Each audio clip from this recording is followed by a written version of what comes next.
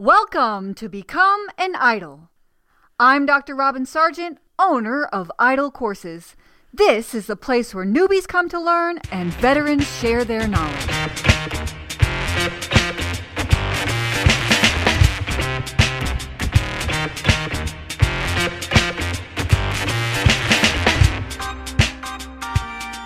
I have here with me today Mo Ash, and you probably know him in our community because he owns The Catalyst. He's also one of our Idol mentors in the Idol Courses Academy, and he just has years of experience in instructional design and online learning and just a wealth of knowledge and experience to share. And so, Mo, will you do a better job of introducing yourself? Okay. Well, I have been working in the field of L&D for about 15 years, Robin. So I've kind of been through a lot with this, as we had before the podcast. We talked about that. And I started off as a trainer, classroom trainer, and then I went into L&D consultancy. But I started to see my passion for instructional design when I worked for a company that does business board games. We do homegrown business board game simulations. And my role was the R&D manager. So it got me into design. And you know what? I like instructional design more and gamification of learning. So that's how the whole story started. So when did you actually start The Catalyst? I started The Catalyst back in 2018. We started with two basic public programs. One was in instructional design. The other one was in Train the Trainer. And we started to provide for service providers, training providers, and companies custom-made programs that we can create. Later on, years after, our community became of graduates now is reaching almost 70. And most of them work freelance in learning design and as trainers. And my team is around like 5 people. And we do custom-made board games, escape rooms, learning games, and also e-learning and instructional design shenanigans. Any learning design needed, basically. Well, I'm glad you mentioned all that because it actually kind of brings us to what we wanted to focus our topic of conversation around, which is gamification, learning games, and those types of things. And so how do you want to focus this as far as like, what do you want to talk about as far as like learning games? And should we be explicit about what we mean when we're talking about the different types of games that are available for learning designers? I believe that there are two types of instructional designers that are in this domain or like in this niche. I don't know what to call it, a segment, a domain, a principle, a discipline, which is gamification. Some people consider everything gamification, and there are others who are, let's call them purists, that put a differentiation between what is gamification and what is not. I will consider myself more of a purist because gamification is something and everything else is just everything else. And when I'm saying everything else, I mean game for learning, game-based pedagogy, game-based learning, simulations, serious games, and all of this are not gamification. Each and every one of those is something completely and entirely different. I'm actually with you, right? Okay. Yeah, I guess I'm a purist. No, I didn't know I was a purist, but yeah, gamification, I'm with you. It's right. It's adding game elements to already existing effective instruction and learning strategies. Is that kind of what you're saying too, or? True. To me, I look at gamification as a system. So a game is basically a system in which players engage in an artificial conflict defined by rules that result in a quantifiable outcome. This is basically what a game is. Games starting from like board games, indie games that you play on your phone, video games. It's just a system where there are players and there's a conflict that they have to go through, a challenge of some sort or a series of challenges. And there are specific rules defined with your XP, with your experience points, with your health, with your way of movement, with the abilities that you have. And it results in a quantifiable outcome, which could be a gift, a treasure, the princess, a winning condition of some sort. This is what a game is. So when we're looking at this as a principle or a discipline, let's just call it a discipline. Gamification is just an instructional design approach. And even when people look into the word gamification and they put it in Arabic, we don't translate it as the word gamification. Actually, we translate it as motivational game strategies. This is the actual translation in Arabic. I'm going to say it in Arabic, استراتيجيات الألعاب التحفيزية. So it's actually motivational game strategies. We use strategies of game to motivate people to reach towards the end goal. Come what may, that end goal could be in marketing, people engagement, learning, anything. Gamification is not something that is exclusive to learning or education. It can be used for anything because it's a system and a discipline that can be applied if you can apply properly. Thank you so much for defining that. Okay, now I know what we're working with. All right, so now since we were talking about it being one of the approaches, how do you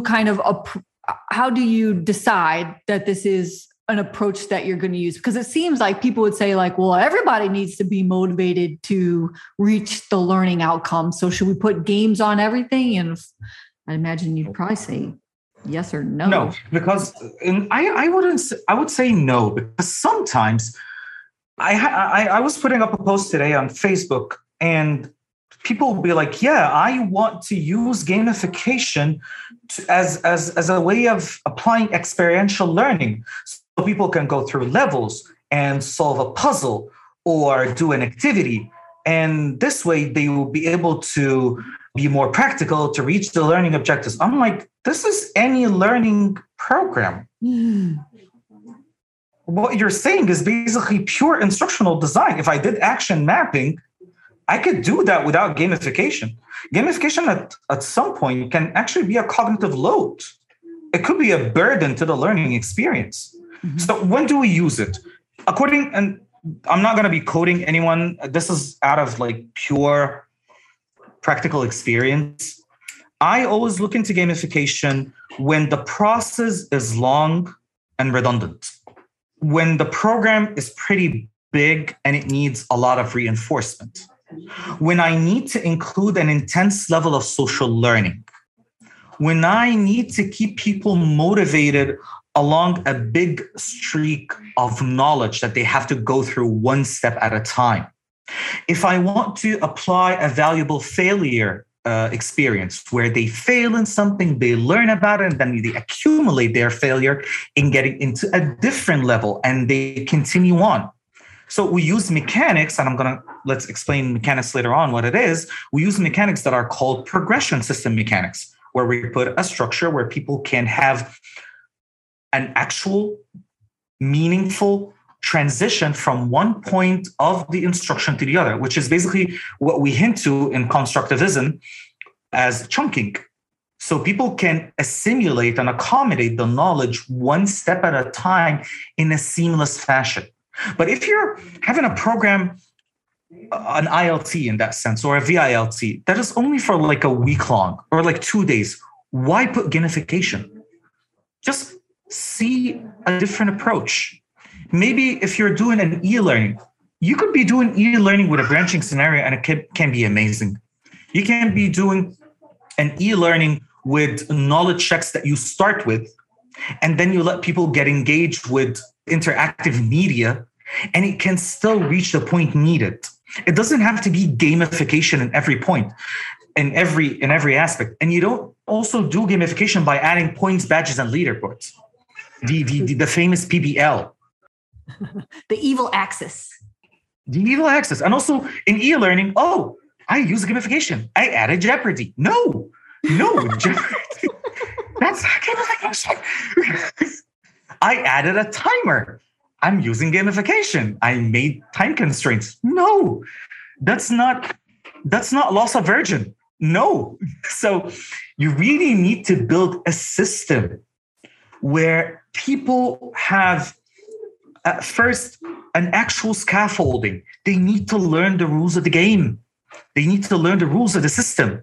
And then they go step by step where they are intrigued by how they interact with the system. And also, Gamification needs to have an epic meaning, needs to have a calling, a purpose at the end, not just to finish the course, but to get an attainable reward.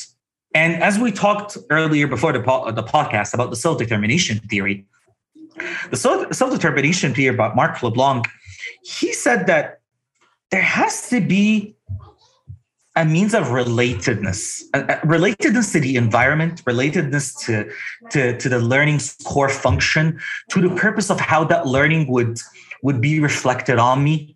I need to see that I'm gaining more mastery. I am actually getting better one step at a time when I'm going through the whole thing, not getting in a knowledge check, not passing a quiz on an e-learning. I am actually gaining more practice. I am developing as I go forward.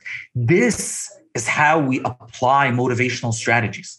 At the core essence of it, gamification is pure behavioral economics. It's how you truly make people get better one step at a time to reach the end goal. This is so interesting to me because when I did my research on gamified learning theory, it talked a lot about that game mechanics are just like a moderating influence on behaviors. Mm-hmm. They don't actually directly affect any of the learning outcomes. They only affect the behaviors that influence the outcomes. Do you see that as well for game mechanics? Well, I would go for the MDA, and I'm sorry I said something wrong. The person that the people for self-determination theory is Ryan and DC. I got it mixed up, Ryan and DC. But when I'm talking about Marc LeBlanc and Robert Zubek, I am talking about the MDA, it's a paper on game research and game design. It's a formal approach to game research and game design. And when we're talking about mechanics are basically, Robin, a set of rules that dictate the outcome of interactions within a game. Elements that move the actions forward. So it's not only the rules of the game, it's what the rules imply. Like there's a mechanic that is called an investment mechanic. So an investment mechanic is how you put a certain action or a specific reward system that the learner would be able to invest in continuously to keep coming back to the game or to keep actually being motivated to play the game. It could be a rule, it could be a constraint, but the motivation of it is to keep you hooked and, even better, to keep you getting informed and learning as you go on and keep being in the game itself. So mechanics are the engine per se. It's the engine that moves the game forward. You have also a mechanic called fixed rewards, and there's a mechanic called random rewards. Fixed rewards are rewards that people get by the end of each and every level, hurdle, challenge, or something, and they're expecting. And then there's something called a random reward, a reward that they didn't even expect. So it intrigues their curiosity to keep on playing because maybe, you know what? Maybe there's a discount. Maybe there's a random reward. We do that every day. We walk in the mall and you know what? Maybe there's a discount. So it keeps us going forward. And then there are rules that would deprive you from certain things. This is called a loss aversion mechanic. A loss aversion mechanic is a mechanic that keeps you at bay and it gives you a sense of failure, but it's just a minute sense of failure that can teach you. And then you can continue on playing with that cautious understanding in mind. So mechanics influence dynamics. Dynamics are a totally different game. Mechanics are directly related to provoking the motivators of the players. Dynamics includes the constraints and the emotions and the narratives and the progression and the relationships, the direct behavioral responses of mechanics. So when you put a mechanic, you want me to behave in a certain way, to take a certain decision, to go through a certain action. Learning happens through the dynamics. Mechanics is what the designers put. So I behave in a certain way because the designer created a medium, created an experience that made me get influenced to do that specific behavior. This is the behavior where they take decisions to do better project management because the loss aversion in the game did that. This is the mechanic that made me be very cautious when I'm taking a decision in dealing with change because the mechanics maybe understand this. So my focus as a designer is to create the best kind of mechanics, constraints and liabilities and things that can aid the learner to think or take a specific decision. So when that decision is taken, a dynamic of behaviors come into place.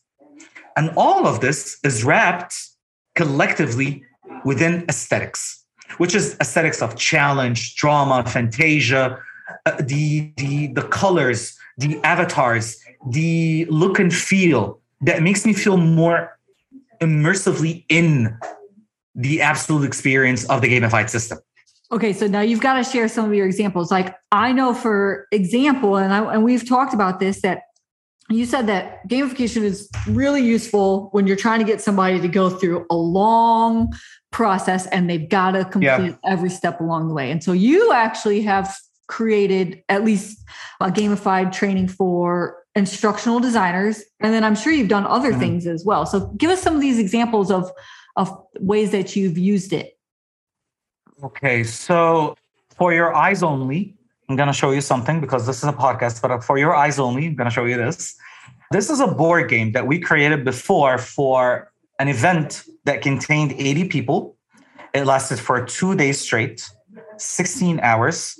And we have to engage the people in an actual simulation on how employment comes into place. Okay, what to do that. The institute was called EFE, which is Egypt for Employment. So 2 days is not a big duration, but 80 people is a big duration. And I need everyone to learn the whole thing. So it can be a long time and it can be a lot of people that you need to work them together. So we put them on this board game, and the board game, we divided people into 8 teams on the 4 corners of the square board game that is on the screen that people here cannot really see, but I'm trying to explain. And if you can't see, those are actually tiles that people need to have at the beginning of the game. And then when it comes their turn, they need to surrender a tile and get another tile. What happens is that we try to simulate the different constraints that happen in employment. So when you put a tile, you need to be answering a question that is related to employment and sacrifice something that is part of your own competency as a caliber that wants to work. And the simulation is how you'll be able to get out of this maze using the cards that you have or the tiles that you have with your team members collectively in a big team, and how you will work together to keep yourself within the board game. These tiles, let me show you how it works. These tiles, each and every team has a number on it that represents who they are. Their work is to kick the other teams out of the board game, not to get into like winning the whole game, but actually trying to kick other people out. And this is a simulation of how people are getting into a fierce competition into the employment sector. And it depends on how you can sacrifice what you know and answer and do reskilling with other things and upskill on what you can do better in the field itself. This game stayed for like 2 hours straight, and it was one part of a series of different games that we did for 2 days. But it did resonate big time with the people because they had to think about different strategies while looking at their collective skills and how to pass the questions, get people out, and know how to work together.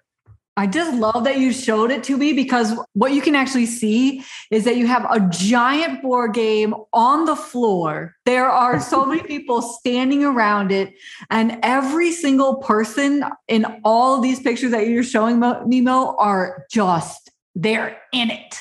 They're all looking at their cards. They are all looking at the board, and they are committed and motivated to win this game.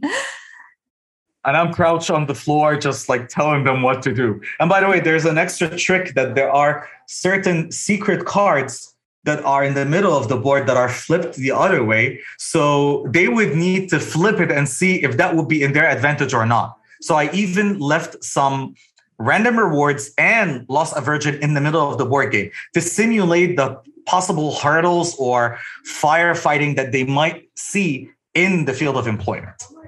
And they're all in the field of HR, by the way, all of those people. Oh, that's so interesting. And so besides, of course, kicking people out, was there a reward for the winners? Oh, yeah. They got what was it? They got giveaways.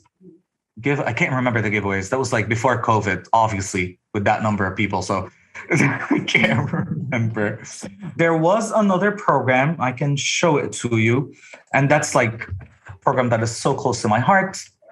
That program is called the Le Mans. So Le Mans is a program on CBI, competency-based interviews. And my client, who's the African Union, and also we did this to the African Court of Justice, we did it to the CDC, we did it to UNDP, we did it to Human Rights. It was a program that doesn't only tell you about doing CBI, but understanding people's means of diversity and inclusion, respecting diversity, understanding cognitive biases that fall into this, also conflict management, and how to use psychometrics and how to conduct an actual proper CBI. So this was a program where I do it in a blended fashion online. I do it in 5 days, 3 days synchronous, 2 days asynchronous self-paced on the LMS. But when I do it in face-to-face, I do it for 3 days straight. So this is how the board looks like. It's a 2 by 3 meters board in a big room. And they are represented by cars that are going through the big race of Le Mans. Le Mans is a French town that has an annual race that goes on for 72 hours, an endurance race, where you change the racers in it. So they are representing 4 different cars: Bentley, Porsche, Ferrari, and Aston Martin. And they are going through the board with different pivots, and they're trying to compete on who would end the race. The trick here, and that's something that they don't know, that they all will be ending the race, which represents the process of recruitment. But how would they end it effectively? This depends on the points that they gain with each and every game within the board game that represents different facets of cognitive biases and how to do interviews and how to place behavior indicators with the right competencies in a specific game called Workshop within the board game itself. And also, they have racers who are 4 nominees, and they need to choose what kind of interview they would do to them. Would they go for an interview that only tests 3 competencies and they would do CBI for them, or 4 or 5 or 6? The higher you go, the higher the risk and the more points. But also, each and every question that you choose wrong from the question bank would deduct you by 15 points. And then they go into an interview. And after the interview, they tell me would they hire someone or not. And upon which, if they hire the right person, they get more points. So that was a complete representation to how the process would end. You would all end the race and you would all recruit, but on what cost? And did you do it right or not? Did you respect the diversity? Did you fall into cognitive biases of liking someone way too much or liking the character that you have in your card? And by the way, I become the character. I simulate the character and I do an official interview in front of them. If I'm a guy or a girl, I act as a girl, I act as whomever the guy is. If it's an obnoxious guy, I be the obnoxious guy. If I'm the good guy, I'm the good guy. And sometimes they say the obnoxious guy was good, and I tell them why. And I reflect on how they chose based on biases. So that was a game that I hold dearly. These are the cards, and that's the board. It's a remarkable game because we worked so much on it, and it took us so much to finish it. And this was done in Ethiopia. We did this to the HR members there, and we've been working with this game for 2 years straight now. We've delivered this to over 200 staff members for so far. And you can see on the table, here are the cards of the players. There's a mock job description. These are the cards that help them build a strategy on how to move on the board, the one that the 2 ladies are holding. So yeah, that's another game. Oh my gosh, that's so neat. I just love that, even thinking about how your games they're not e-learning necessarily. And if they could see on the podcast, right, they'd see that even the racing game or Le Mans is a big race board on the ground. Again, it like takes up the whole room and people are having to stand around it. And so I bet everybody's like, wow, these are brilliant. I could never design a game like this. But I bet, Mo, you could probably share with us some of the things that you use. So like if you know that the conditions are right, this is a long process. It takes many steps. We need people to be engaged and motivated all the way through. What are kind of those first steps after that you take to design? Well, we're going to call, I guess, do you look for your engine first, your mechanics, or what does this look like? Start with action mapping and the learning objectives. That's what I would always say. Mm-hmm. There are many people that look at, I want to build a game. Let me look at the aesthetics first. Oh, so I'm going to do this Fantasia. I'm going to do this like Le Mans. By the way, Le Mans started, I'm not going to forget this. We were just talking about this yesterday out of pure coincidence, that we were here in my place and my wife was not here. She was in Saudi Arabia. So I had the whole place for my own. And I had my designers and we were watching anime, Robin. We were watching anime. Le Mans was supposed to be a fighting game based on an anime that we watched. Later on, it became a racing game. So it's not that you need to start with a specific idea. Start with the learning objectives. We were like, okay, learning objectives. We want people to do this. We want people to do that. We want people to apply cognitive biases. Will they ever be able to master cognitive biases? No. But we need to put them in a situation where they be subjected to it, give them a reflection, and also let them understand what it is. Will people be able to conduct CBI? Yes. How? Let's do that. We need to let them not be CBI professionals, but we need to let them practice CBI techniques. So the better you are in crafting your learning objectives, the better you are in creating the mechanics that you were just talking about. Because mechanics, at the end of the day, are an emulation, are representation of the actions that we want people to do. So I want them to apply CBI, but I don't want them to feel that it's pressured or that is something that would be mundane or difficult on them. Okay, then instead of letting them do a CBI with people, imaginary people or like hypothetical people, let's narrow it down and create characters. So this is when characters come into play. Should we make them into characters? No, we don't want them to be represented by something that would take them away from the game. Let's only make them cars that move on the board. Why are we using a board? Because board games give us an extension of time. We can extend the board game with how big it is or the number of steps that we put. That's why I love board games, because it's so versatile, or the rules of how to move on the board game. So sometimes board game to me is just a structure for how to keep the experience moving forward. I either deduct or expand depending on how I want to do that. And when people want to do a game, they need to do proper action planning. What do I want them to do? Okay, I understood the learning objectives. What do I want them to act upon? If you can make that into something that people can experience within a game, go for it. If it would be too hard to explain it, if it would be a load to get into the rules and get like accommodated into the game system, don't.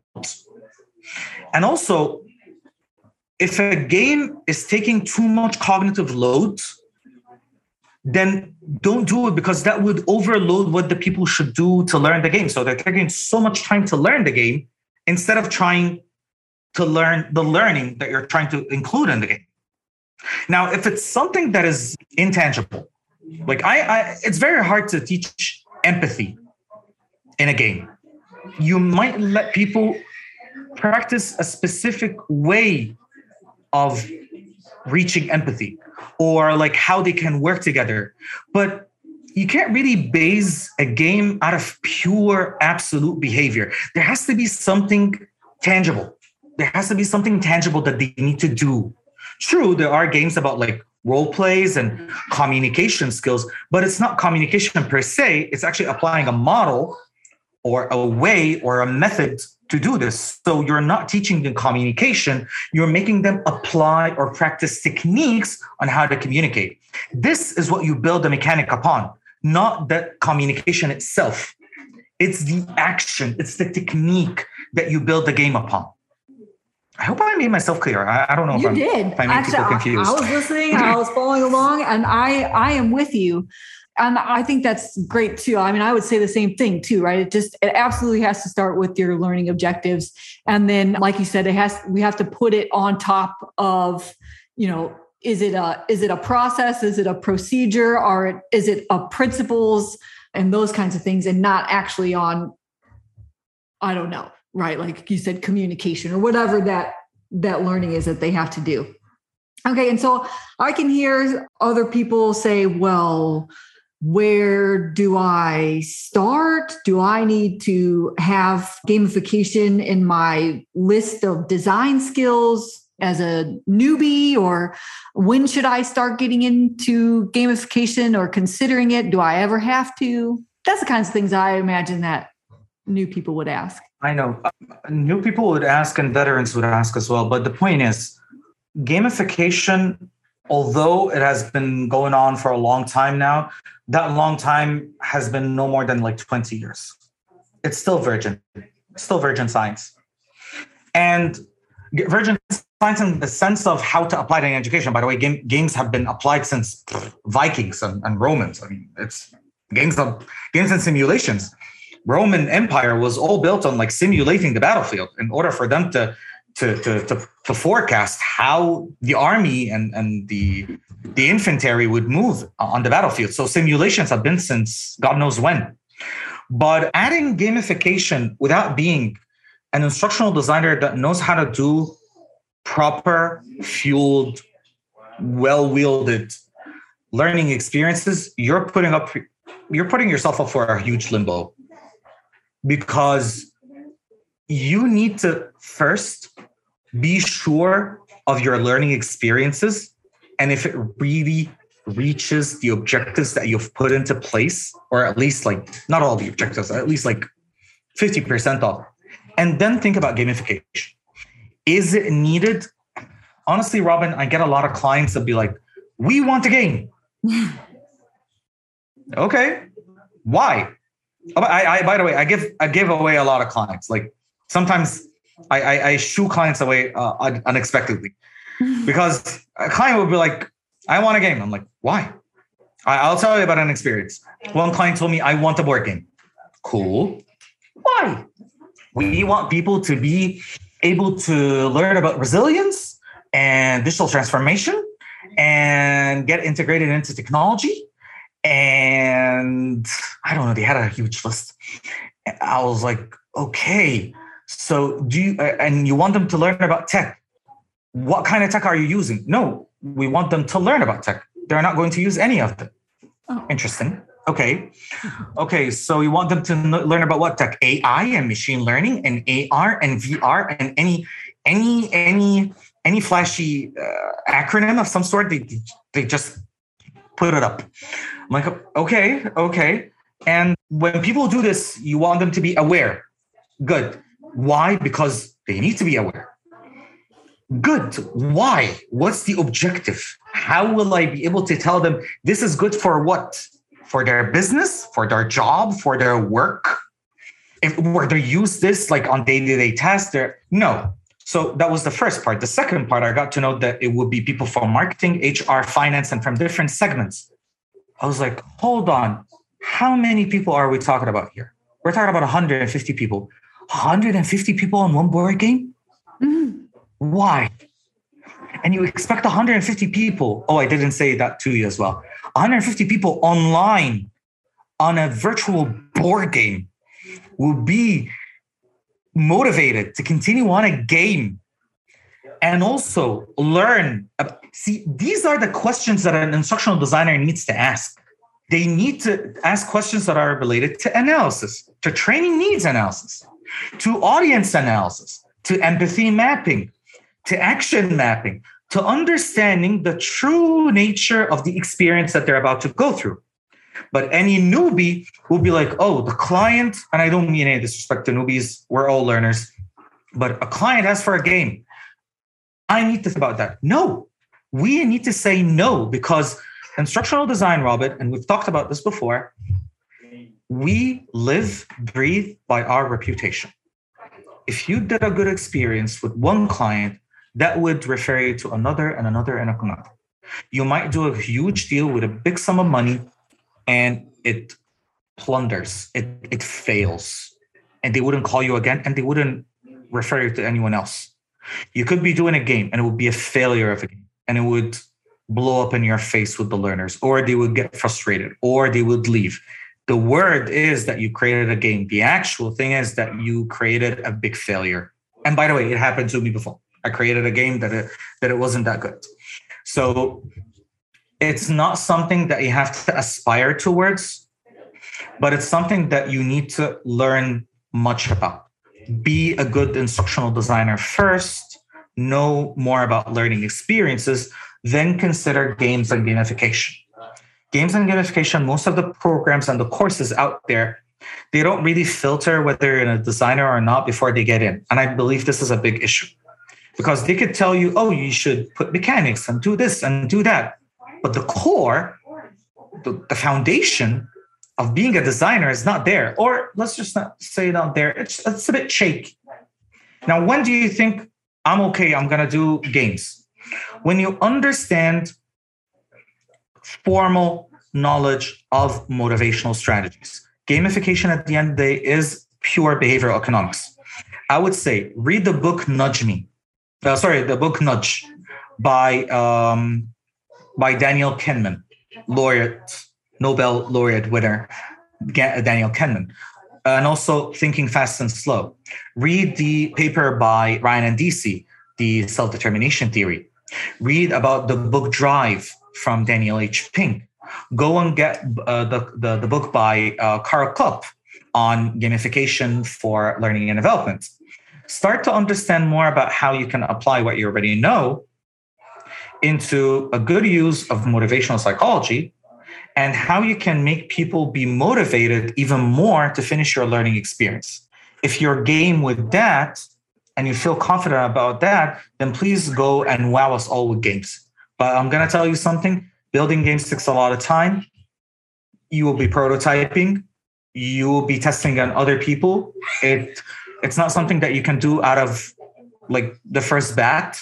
It would take time, but the road is gorgeous. You would love it, but you would hate it if you don't know what you're doing. Yeah, I think those are all really sound words of advice. Just like you said, I mean, the instructional content has to be sound, right? Because like you said, it's about, what did you call it? Like behavioral economics. Economics. That's what I was like. It's not monetization. Okay. Behavioral economics. Right. And so I think it's really great what you said, Mo, like you have to have sound instructional strategy, design, and content in order to even like use the benefits of adjusting certain behaviors to get your learners to the outcomes. And you can do that with several other strategies that don't involve games. And games really do. They just take so much time. Even if you just want to add the evil axis of points, badges, and leaderboards, even those three things alone take a lot of time, even just to add to e-learning. It takes a lot of math. Sometimes it takes a lot of math. Like the board that I showed you, the one with the tiles, that took a lot of math for us to be able to like list down the probabilities.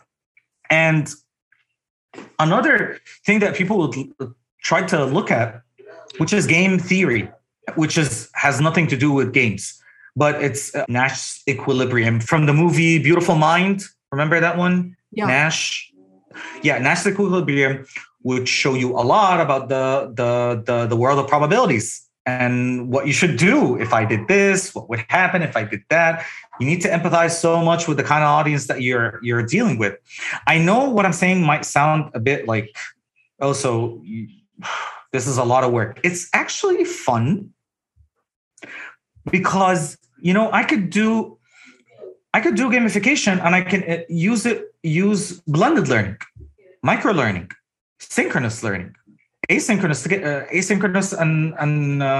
and synchronous. I could do so much based on my knowledge of instructional design. So once you have your belt, your tool belt of instructional design, you can do gamification easy because you're just fitting the system and fashioning it up together. Okay, so all right. So people are like, all right, I'll kind of stay away from gamification. But what are some of the takeaways that we can take from like what we understand about gamification and motivation and self-determination theory and all these kind of things? What can we actually take away from it to apply to our practice right now? What do you see some of those things as being? Like mastery. I think like that could, like giving people a sense of mastery, right? Like that could be something that you could integrate into your instructional strategy right now, right? Where like if you start with a simpler type of scenario and then you work them up to a more complex ones, then they will feel a sense of mastery. And so there are certain things that you can take away from gamification, right? Okay, gamification, if I'm going to be using the MDA again, so one of the mechanics that you could use is storytelling. Storytelling, creating the whole e-learning into an actual story that people need to go through, that would be brilliant. And by the way, games don't really have to be levels and points and badges. It can actually be a very compelling story. And I was talking about this in a podcast on TLDC that I see infographics as a form of comics. Deal with infographics as if it's comics. Comics, there's a Z mapping where you go into certain panels to read things. You're applying very vibrant visuals. You're not putting that much data on it. Comics are a form of game aesthetic. You could use that in your job aids. You could use that in your infographics. You could use that in your e-learning. Don't think about a game that it has to be like characters and abilities and functions and a lot of rules. And no, it doesn't have to be that deep. It can be a good branching scenario. It can be a good interaction between two characters in an e-learning with proper triggers that you can use where people that can choose being the good guy or being the bad guy. So you're making a branch of being the good guy or making a branch of being the bad guy. And how would that unfold? Both of them will be a learning. And you know what, Robin? I would finish that e-learning and start it again to try to be the antagonist this time because I was the protagonist. That could be still a game and people would love it. They would eat up on it because it's fun. Okay. And I can learn from it and it has a proper purpose. If you added a timer to certain things, okay, cool, good. That will be good in an e-learning, adding a timer. But you need to be using that timer to simulate something, to be trying to mimic an actual thing that the learner will go through. Always think that when you're putting people in a gamified experience, you're trying to mimic an actual environment that they are in, real life environment, but putting it in a way that has no difficulties, that has no losses, that has no huge risk. Because when I lose a game, I lost the game, but I did not lose my life, my money, my people. I lost the game and I can do it again. If you can mimic that kind of experience to a timer, through you're collecting things, you're putting up a trigger on your e-learning and your storyline where they can collect things and it can carry on from one slide to the other. You're giving them more autonomy of choice. So that's also in the MDA. And games, at the end of the day, is just a vehicle for people to be more indulged in what they're doing. If what you're doing is already indulging, it's already good, don't do a game. But if you want people to be more indulged because the knowledge is tough, it needs people to go step by step into something. It needs people to go through a process, and that process is very meticulous, that they need to fail at each and every level of it, or each and every part of that process, to gain a proper understanding. And once they do that, you give them a sense of achievement, like a badge maybe, or like a person that comes up and gives like a hooray, like a character that shows like hooray, and you put like a sound effect or so. Those are all game elements. Those are all forms. If you want to add gamification, you can use some of the elements in it, but don't call it gamification. Call it that you're using game elements. If you want to put a full system, that's something else. But you can use storytelling, like being the protagonist in a story, a challenge where they're collecting something. You can use branching scenarios. You can use different forms of media to let people get like a diverse experience of what you're saying. You can turn your whole thing into something that is fantasia, that could be possible, or an investigation where they need to do certain things to get to the end. At the end of the day, games, we have experienced it day by day. We've experienced it in stories, in Cinderella, Spider-Man, and Lion King. We've experienced it in comics. We experience it in Go Fish. We experience it every day. Just start to get out of those experiences something that can relate to the learning and relate to the audience that you're talking about or talking to. I'm sorry. I love it. And even just the example that you gave, Mo, of like going the good guy route versus the bad guy route. That's another example of like, it sounds like fun. And because you've positioned it as like good guy, bad guy, it kind of intrigues people. But really, we also know from learning strategies that people need anti-examples just as much as they need examples of what they actually should do. And so it's just another example of like what you said, where like these elements can be used to do some good instructional strategies that we already know work. Okay.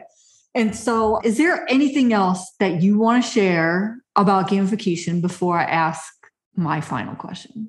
Okay. Anything else? Well, don't try to say the word gamification for everything. If we're using an instructional design approach to manage a classroom, if you're doing an ILT or a VILT for a client, that's pedagogy. That's a game-based pedagogy. You are managing a classroom in a game way from the instructor's point of view. If you're letting people play a game for maybe a couple of hours, 4 or 5 hours even, in the middle of a program, and that game teaches them how to practice something or how to do something, that's called game-based learning. And the focus is that you're trying to facilitate the learning objective by letting them experience and practice a specific thing and acquire specific knowledge that the game offers. That's game-based learning. Game for learning, I can get a game like Catan, Tesoro, Corridor, Go Blocks, any of those games, and use it for people to play. And afterwards, you'll be like reflecting that this is strategy, this is planning, what we've experienced with the reflection. This is game for learning. If you're doing a simulation of a business process or a complete environment where people can go through it like business acumen without actually losing, without failing, this is more of a business simulation. Gamification is a complete system that you need to build from start to end. You could do that. You could do that by going to books like Emotify, Karl Kopp's book on gamification. You can check Kevin Warbach. You can check Kevin Thorne and their work. You can check books by Yu-Kai Chow, Actionable Behavior.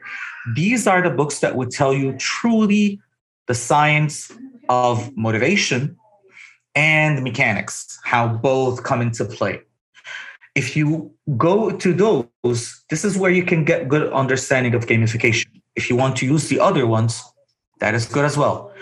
In both cases, focus on the learning experience rather than focusing on the tool and the very lavish, luxurious approach.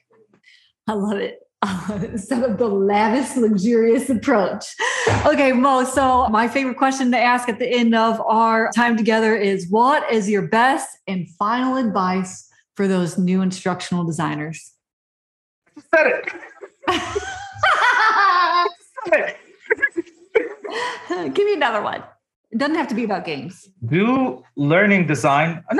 Do learning design that would be so fun that anyone can engage with, and it would be so easy in explaining it, not explaining the content, explaining the process, that a 10-year-old would be able to get it. This is the hardest thing ever. Like, till this day, my father doesn't even understand what I do for a living. Okay, I'm telling him I'm an instructional designer and I build games for a living. Be like, you're getting good money? I'm like, yes, I do. You're able to support? Yeah. Okay, then what you're doing is, but try to explain it to me so I can explain it to my friends. So it's just to tell them what my son works, what he does or what he works for.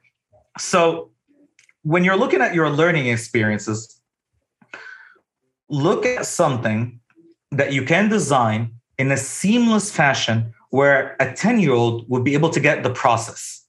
Because what you're doing here is that you're letting people get into your learning in a very smooth and swift way. And what they should be focusing on is the learning instead of trying to get to understand your rough and tough approach. Because sometimes we get into our own heads and we try to make something so good, but it becomes so hard in unfolding to the learner. And sometimes it becomes so fun to us, but it's not fun to the people. So always empathize with the learner to make it fun. Fun is not that it would be all shears and games. Fun means that they're enjoying what they're reading. They're enjoying the visuals. They're enjoying the simplicity of the words. They're enjoying the user experience. Fun means that it has a meaning. Fun doesn't mean that it has to be a comedy stand-up. It means that it's meaningful. That's fun. When I get something, when I realize that I understood something, that's actually fun. I get a lot of dopamine. I get a lot of oxytocin. It's from a biological perspective, or like from a neuroscience perspective, this is fun. So this is the kind of fun that you should be focusing on. All right, we'll drop the mic. That's it. I mean, that is such good advice, right? Like, even if, we could just help new instructional designers remember to try and like at least their first iteration or whatever, think about the 10-year-old, right? Just simplify, make it easy, make it fun and clear and meaningful. And that's going to be a really good start for a lot of newbies. Yeah. Mo, thank you so much for coming on this podcast. I thank you for your time, your knowledge, your expertise, and of course, that you're on our team in IDLE Courses. So thank you. Thank you so much for listening. You can find the show notes for this episode at idlecourses.com. If you like this podcast and you want to become an instructional designer and online learning developer, join me in the IDLE Courses Academy, where you'll learn to build all the assets you need to land your first instructional design job, early access to this podcast, tutorials for how to use the e-learning authoring tools, templates for everything course building, and paid instructional design experience opportunities. Go to idlecourses.com/academy and enroll or get on the wait list. Now get out there and build transcendent courses.